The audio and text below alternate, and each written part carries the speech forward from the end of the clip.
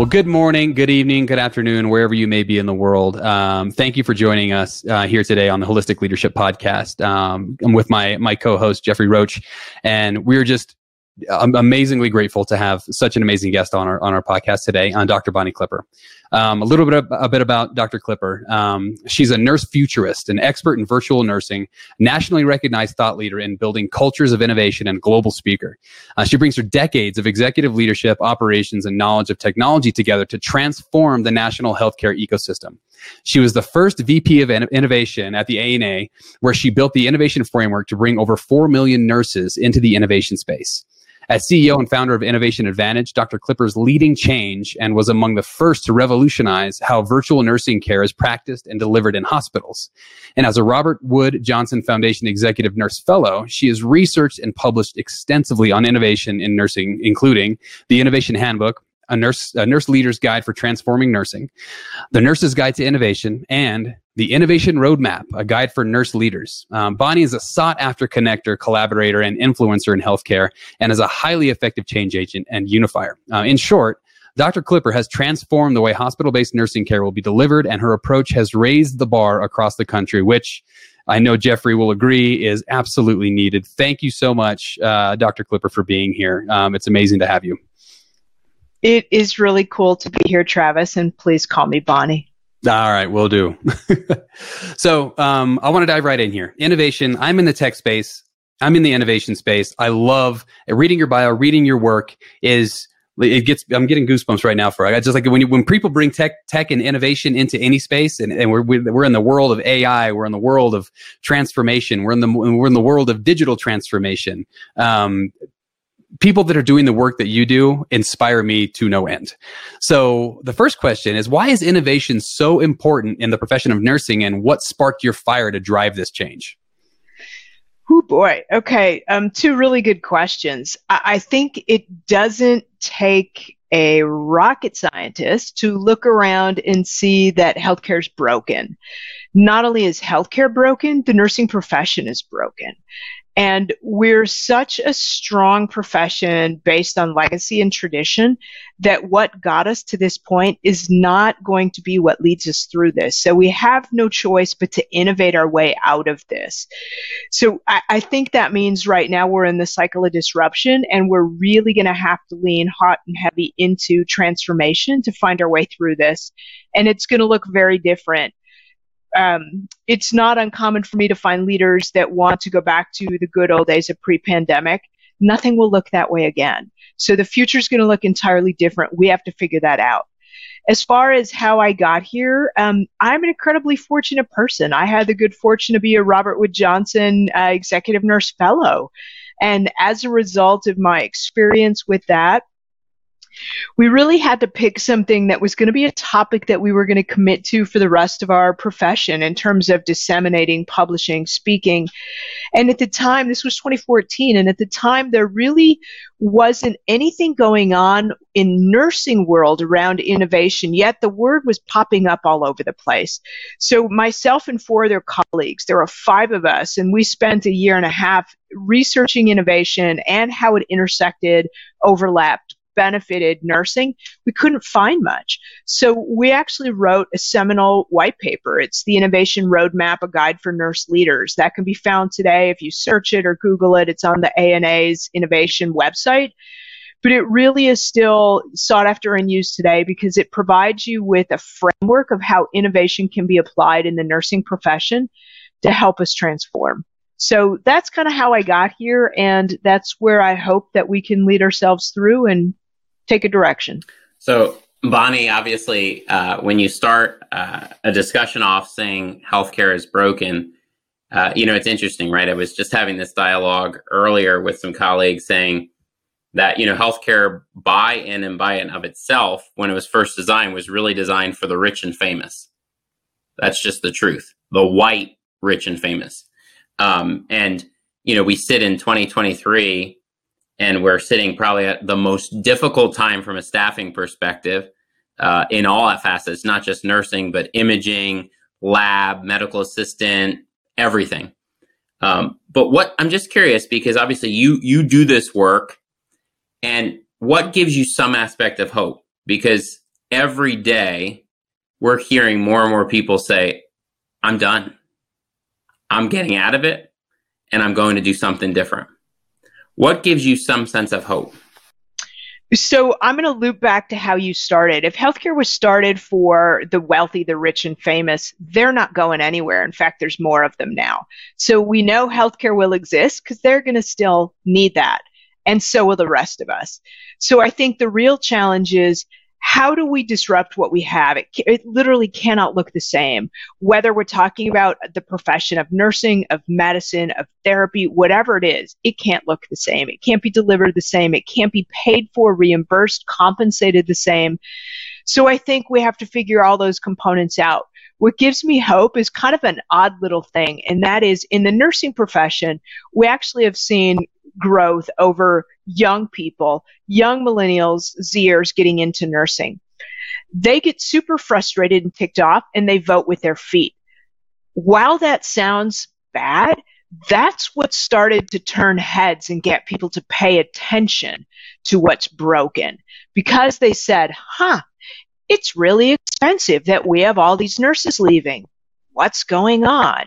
So I think kudos to them for having the guts to get frustrated enough to vote with their feet and walk away. Many of us, I'm an Xer, in my generation, we never would have thought of that. We just sucked it up and said, well, eventually something's got to get better. Eventually the board's got to see this. Eventually we're going to get a new CNO or a new director. Young people, they have the patience of a gnat. So when they vote with their feet, it impacts the bottom line. The love language of healthcare is finance. So people are now paying attention. It's interesting you say that. And, obviously, one of the things that I'm also encouraged by, which is actually something, Bonnie, you first really helped me understand, is the innovation that's coming out of countries like Israel. And so at some point, I want to also have you talk a little bit about that, too, because we all know that we also need more innovation coming from other places to be introduced here.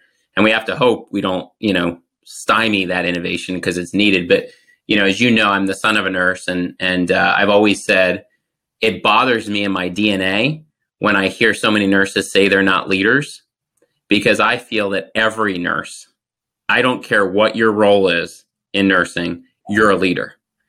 Because when I look at what Absolutely. A nurse does and what I look at what they do every day, they lead more than a doctor, and they lead more than a CEO leads.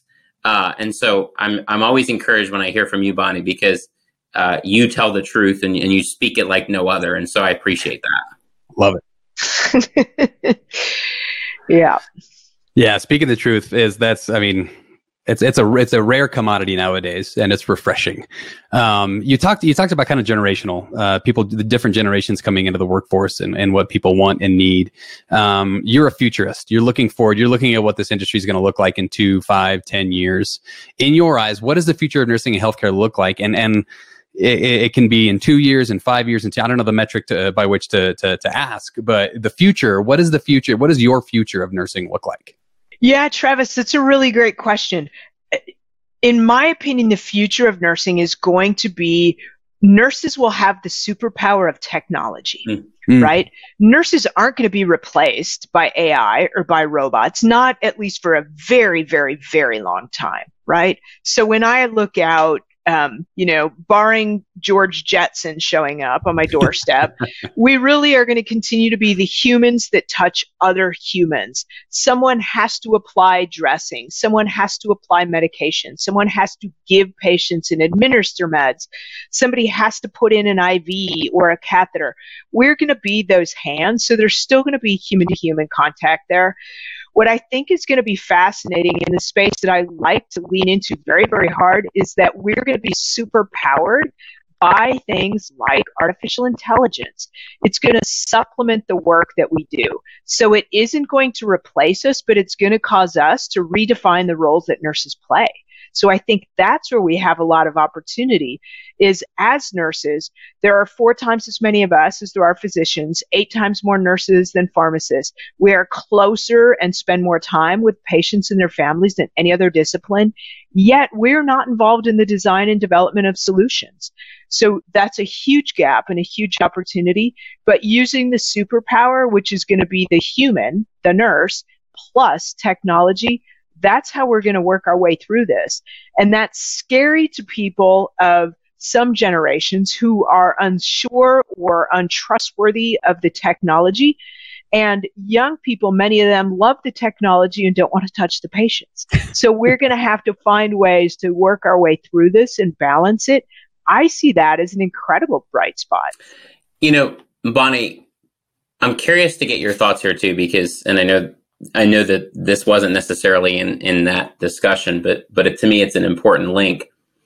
In academia, which you've also been an expert in, many would describe the academic teaching of nursing to also need innovation. And many would describe the culture of the academic world needing a lot of innovation. And, you know, ChatGPT is a great example. I mean, what I've seen in the academic circles, because I'm so worried about ChatGPT, is just crazy to me.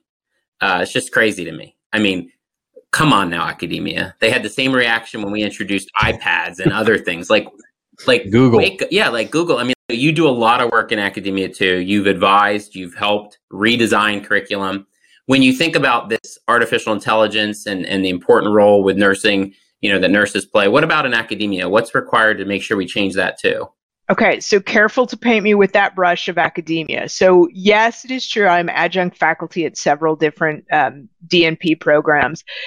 You know, I think I'm probably going to tick some people off with this, but academia is broken too, right? How we teach and our pipeline of how we grow sort of baby nurses, it's broken and it doesn't work. We unfortunately have to teach to the test, and the test is the NCLEX. We have to produce nurses that actually can take and pass boards. But what I think we miss out on is a tremendous opportunity, particularly nowadays, as we're thinking about redefining the roles of nursing. We have to really help them understand data analysis, how to become tech literate, how to understand AI, how the algorithms are derived, and how AI works. We're not going to ask them to be coders and developers, but they need to understand that and to be aware of the blind spots of bias.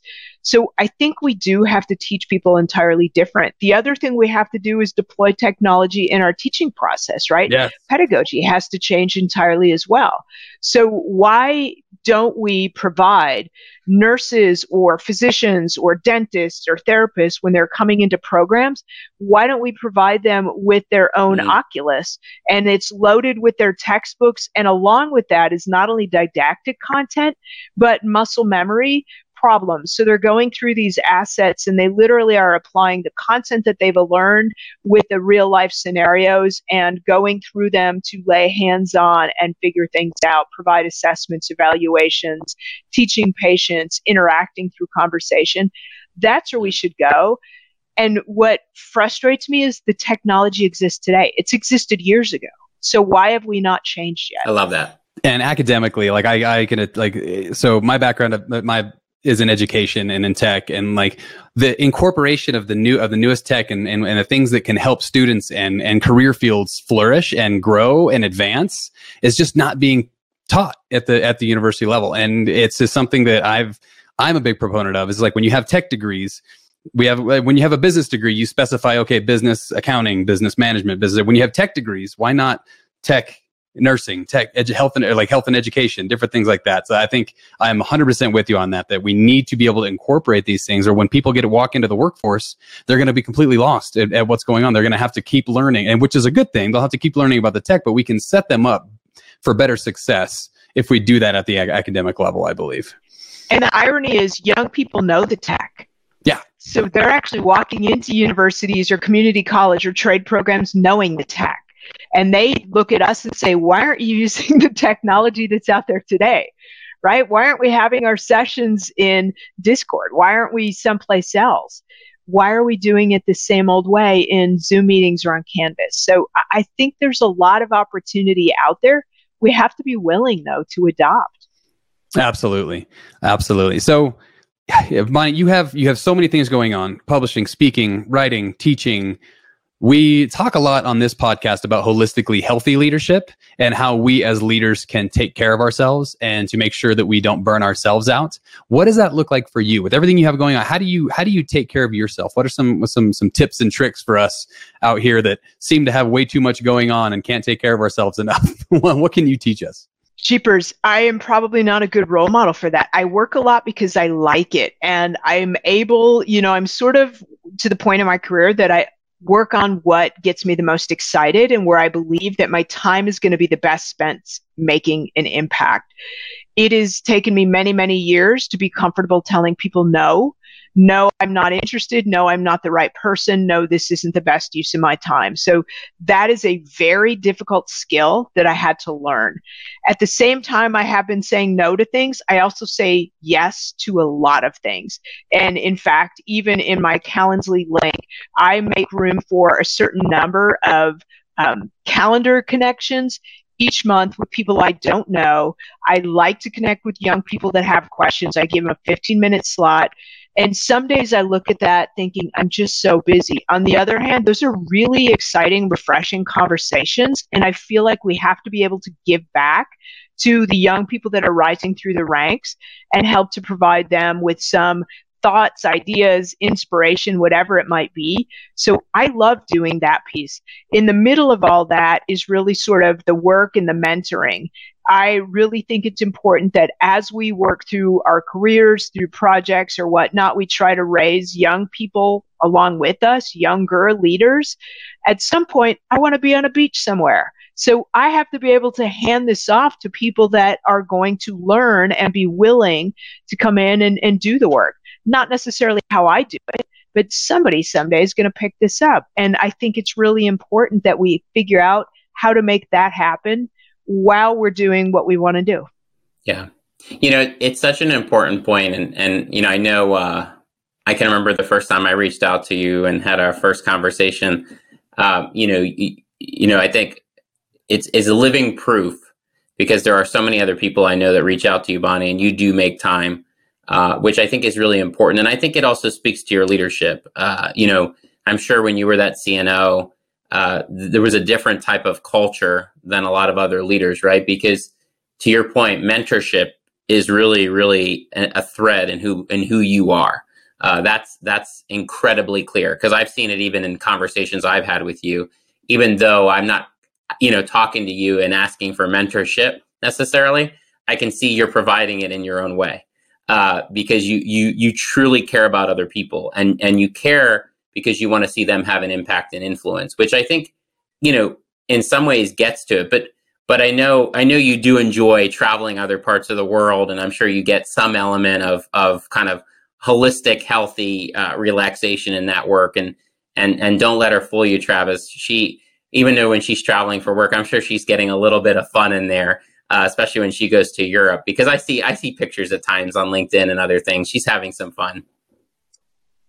Yeah, I love to post food. That's my cool thing. I'm a total foodie, but you bring up a really great point. So I do a lot of innovation and digital health kind of work in Europe as well. And what I love about that is that they got it right. So there's so much, and you know this, Jeffrey, as well, but even when I go to Europe, we might be working on some really cool stuff.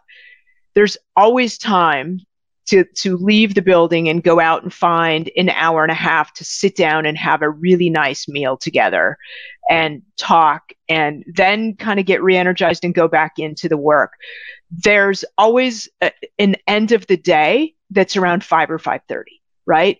And my American brain gets nervous, like, oh my God, shouldn't we stay here till 6:30 or 7 and we're not working enough? Yet that balance really, really makes people very, very productive and very engaged. So when I'm abroad, I like that, because it, to me, feels like I have to discipline myself to a very different way of working, yet it's incredibly effective. So I think there's a lot we could learn just by practicing our craft. It's so funny you say that, because I was literally having this conversation with a colleague recently that, sort of was reminding me that, to your earlier point, sometimes, Jeffrey, you work too much. Sometimes you work too much. And they said, don't you remember this time when we were working together and, we were at a conference, and two of my colleagues inspired me to go to a very interesting place. We were in Santa Fe, New Mexico, and we went to this place called something Meow. I don't remember the other part of it, but essentially it was like going into a museum that was making you feel like you were in a different planet. It was fascinating. There's one in Denver, Travis. There's something in the water. Yeah, Denver. Meow Wolf. That's what it's called. Meow Wolf. Yeah, Meow Wolf. Because you've been there. Yeah. Very interesting experience for all of our listeners. Go try it. But I was sharing this with a friend of mine who I was with. We were talking about it because actually another former colleague of mine posted on Facebook that she went with a group of her colleagues. And so I sent it to my friend. And my friend Nayla, actually, whose birthday is today, so she'll hear this, but happy birthday, Nayla. But I was sharing with her how, we went, and she was like, oh my gosh, because we have videos. And, Nayla has shared these videos, Bonnie, with other people we've worked with, which I always say, please don't. But we, literally had so much fun in this Meow, whatever it's called, place that, it was a reminder that you do have to, even when you're on work trips, you do have to find those moments of humor and fun. Because sometimes, Travis and I were talking about this before when we came on, like, you travel for weeks upon weeks upon weeks upon weeks, you miss your family, but you're with people, and it can't just be sterile, like we're working together. It's got to be a little bit of fun. So I appreciate that. It also improves your work relationships and your work product, quite honestly. That's another thing that I think I learned too late in life, right? When I was a CNO and started traveling, was traveling with the executive team, I felt like I still had to be in the persona of the CNO and kind of play that role in those conversations. And it took me many years to realize you really don't, right? Because you're building relationships with other people, and they're human. And it's nice sometimes to just see people for what they are and learn about their families and their kids and have conversations that aren't about staffing and budgets and problems at work. So I think that there is a lot of good that does come out of that when you can build those really authentic relationships with people that you do happen to work with, even if they're not in your own organization. So I'm kicking off starting Sunday, 21 days of travel. I'm trying not to think about it. But as I go into, this is like 5 or 6 separate trips plugged together. Every one of them, I'm going to have the chance to hang out with some really amazing people. So I'm working my way into how do I build those relationships? Because that's really what I see getting out of that entire travel stint. Yeah, I mean, so I focus a lot of my focus is on hybrid and remote workforces, and one of my biggest recommendations, besides keeping your camera on, is that people have to, when you get together, when you're able, if you don't get together often with your team, when you get together, when you're able to, make it fun, make it interactive. Don't talk about work. Just build the team culture, and just like that's one of the biggest things that you can do when you're isolated at home, in your home offices, in your pajamas all day long. When you actually put your jeans on, put some pants on, put some shoes on, and go out and meet your teams, like have a good time. I took my team paintballing a couple weeks ago, and it was it was an interesting experience, but we had a blast. It was great. And as the former Marine I am, I had a blast just lighting people up. It was great. It was so much fun. Oh, gosh. Not playing paintball with No, Travis. I'm definitely not. It was a good time. I use my left hand most of the time, so we're okay. So kind of wrapping us up, like there's the nursing career field. There's never enough nurses, but what advice would you give to new nurses coming into the work field, into the workplace? What advice do you want to give to them? Ooh, boy. That's a really good one. And I think for me, it's a matter of, we want young nurses. We want all of you. We want your personality. We want your different backgrounds. We want the way that you think being different. What we want you to do is to help us learn how to create a profession that is forward facing and different. Don't just be malleable into what currently exists today. That means that we need you to help step up and problem solve, not complain, not go dark, but rather get involved and help us fix this and make it better, because we know there's challenges, and we're really working through transitioning from not only a different generation of nurses to younger generation of nurses.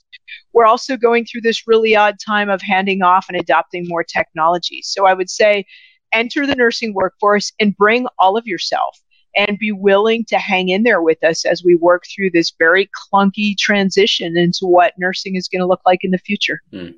That's like a mic drop. The only thing I could really say to that, Bonnie, is, and you know that because we've talked about this, I think the best CEOs in healthcare are nurses. And the CEOs I worked for, I've worked for many. One was a nurse. She was the best, and the rest were okay. And the reality of it is why I say she was the best was she understood process. She understood technology. First CEO and only CEO I've ever worked for that also ensured there was a nurse in the room at every point of discussion on technology. We had we had a nurse informaticist leader before we had a CMIO. And the other piece that was so critical was she understood people. And when I think of all the tragedies our system went through, because we were such a busy trauma center and received so much, she truly cared about people. And you were either on the bus or off the bus based on if you cared about people. And what saddens me is we still don't have many nurse CEOs. Just like we don't have many nurse board members. So I don't want to get on the soapbox because we do need to see more. But I share that because of my hope and desire based on what you also shared, and I know you share this, is we need to get more nurses to realize that they can be the CEO and that they need to look at every situation that they're in and be ready and prepared because they are ready to be the CEO.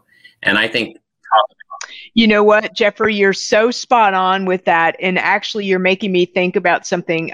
When I get nurses, CNOs that connect with me because they want a bigger CNO job or they want to be a system CNE, I say, you're thinking too small. You need to think about being a CEO, right? And you're exactly right. So we've doubled over the last couple of years the number of nurses that are CEOs. That's not enough. There's no one that understands more than a nurse. Even if your career at the bedside was a year or two, think about how many people's hands you held while they were dying, or the crummy calls that you got to make to a loved one to come in because your husband is not doing well. That never leaves you. So when you're talking about layoffs or budgets or cutting programs, adding programs, you still can dig deep, and that's still in all of us that have had that opportunity and that privilege to provide care to patients and their families. It's a completely different thing having tough conversations, having been through those scenarios. No, I'm right with you. And, I'll tell you, Kathy was my CEO, and Kathy knows because she still knows I always talk about her. And she was an introvert, so she doesn't like it, but I always will because the impact that I saw, to your point, was she was the person that taught me, you don't forget your humble beginnings. And I can remember her saying to me, she would wear her scrubs. We were a union environment, and she would go in and help the nurses. And at times the union would say, well, you can't, you're not in the union anymore. And she'd say, do you think my patients care whether I'm in the union or not? They just care that I'm here to help the fellow nurses. And the union never actually complained because they knew she was authentically there to help them. And so, I look at, I was just reading today, Kaiser may have a strike, right? And, I look at something like that and say, come on, people, pay attention. We shouldn't have to see these types of things, but hey, if it's what leads to get what they need, then we will, but people just need to pay attention because the nurses, to your earlier point, I'm also encouraged that they're showing up and they're showing us what they want because we need them to. And that's a balance, right? So I think we're all on the same team here, and that's providing care to patients. So we have to figure out how to do it different. Yeah, absolutely. So Bonnie, we could probably go on for another hour and a half. This has been such a cool conversation. I love the tech nursing bridge, and it's amazing. So before we sign off, I want you to just tell people where they can find you, how they can get a hold of you, and we'll finish with that. Absolutely. So we have a website, innovationadvantage.com. You can also find me. I'm the top nurse influencer in LinkedIn, so you can find me there. You can also find Innovation Advantage in LinkedIn, and we provide a ton of free resources for people that are looking to understand technology, how to pull the pieces together, how to think about virtual nursing, leadership, all those kinds of tools. Travis, don't let her go off. She has books too. I mean, she's an author, so. What about tell us about your books? Where can they find the books? What are the titles? Oh yeah. Thanks, Jeffrey. The last book that I wrote is really pretty cool. In fact, we're going to be doing a book signing at Health in a couple of weeks, but it is literally the Innovation Handbook, a Nurse Leader's Guide to Transforming Nursing. I will tell you that it pisses people off equally because it talks about hospital administrators, leadership, academia, care delivery, payers. It's all broken. So, in the nicest ways that I could publish, I tried to call it out along with some solutions. So I hope people find it. You can find it on Sigma Publishing or at Amazon. And then the title of your next book has to be "It's All Broken." That's got to be the next one. It's all broken. Well, thank you so much, Bonnie, for your time and being on here, and just some amazing information. It's an absolute honor to have you on here. For those folks listening, check out Bonnie. Check her out on LinkedIn. Check out wherever she is. Thank you for tuning in, and we look forward to seeing you next time on the Holistic Leadership Podcast.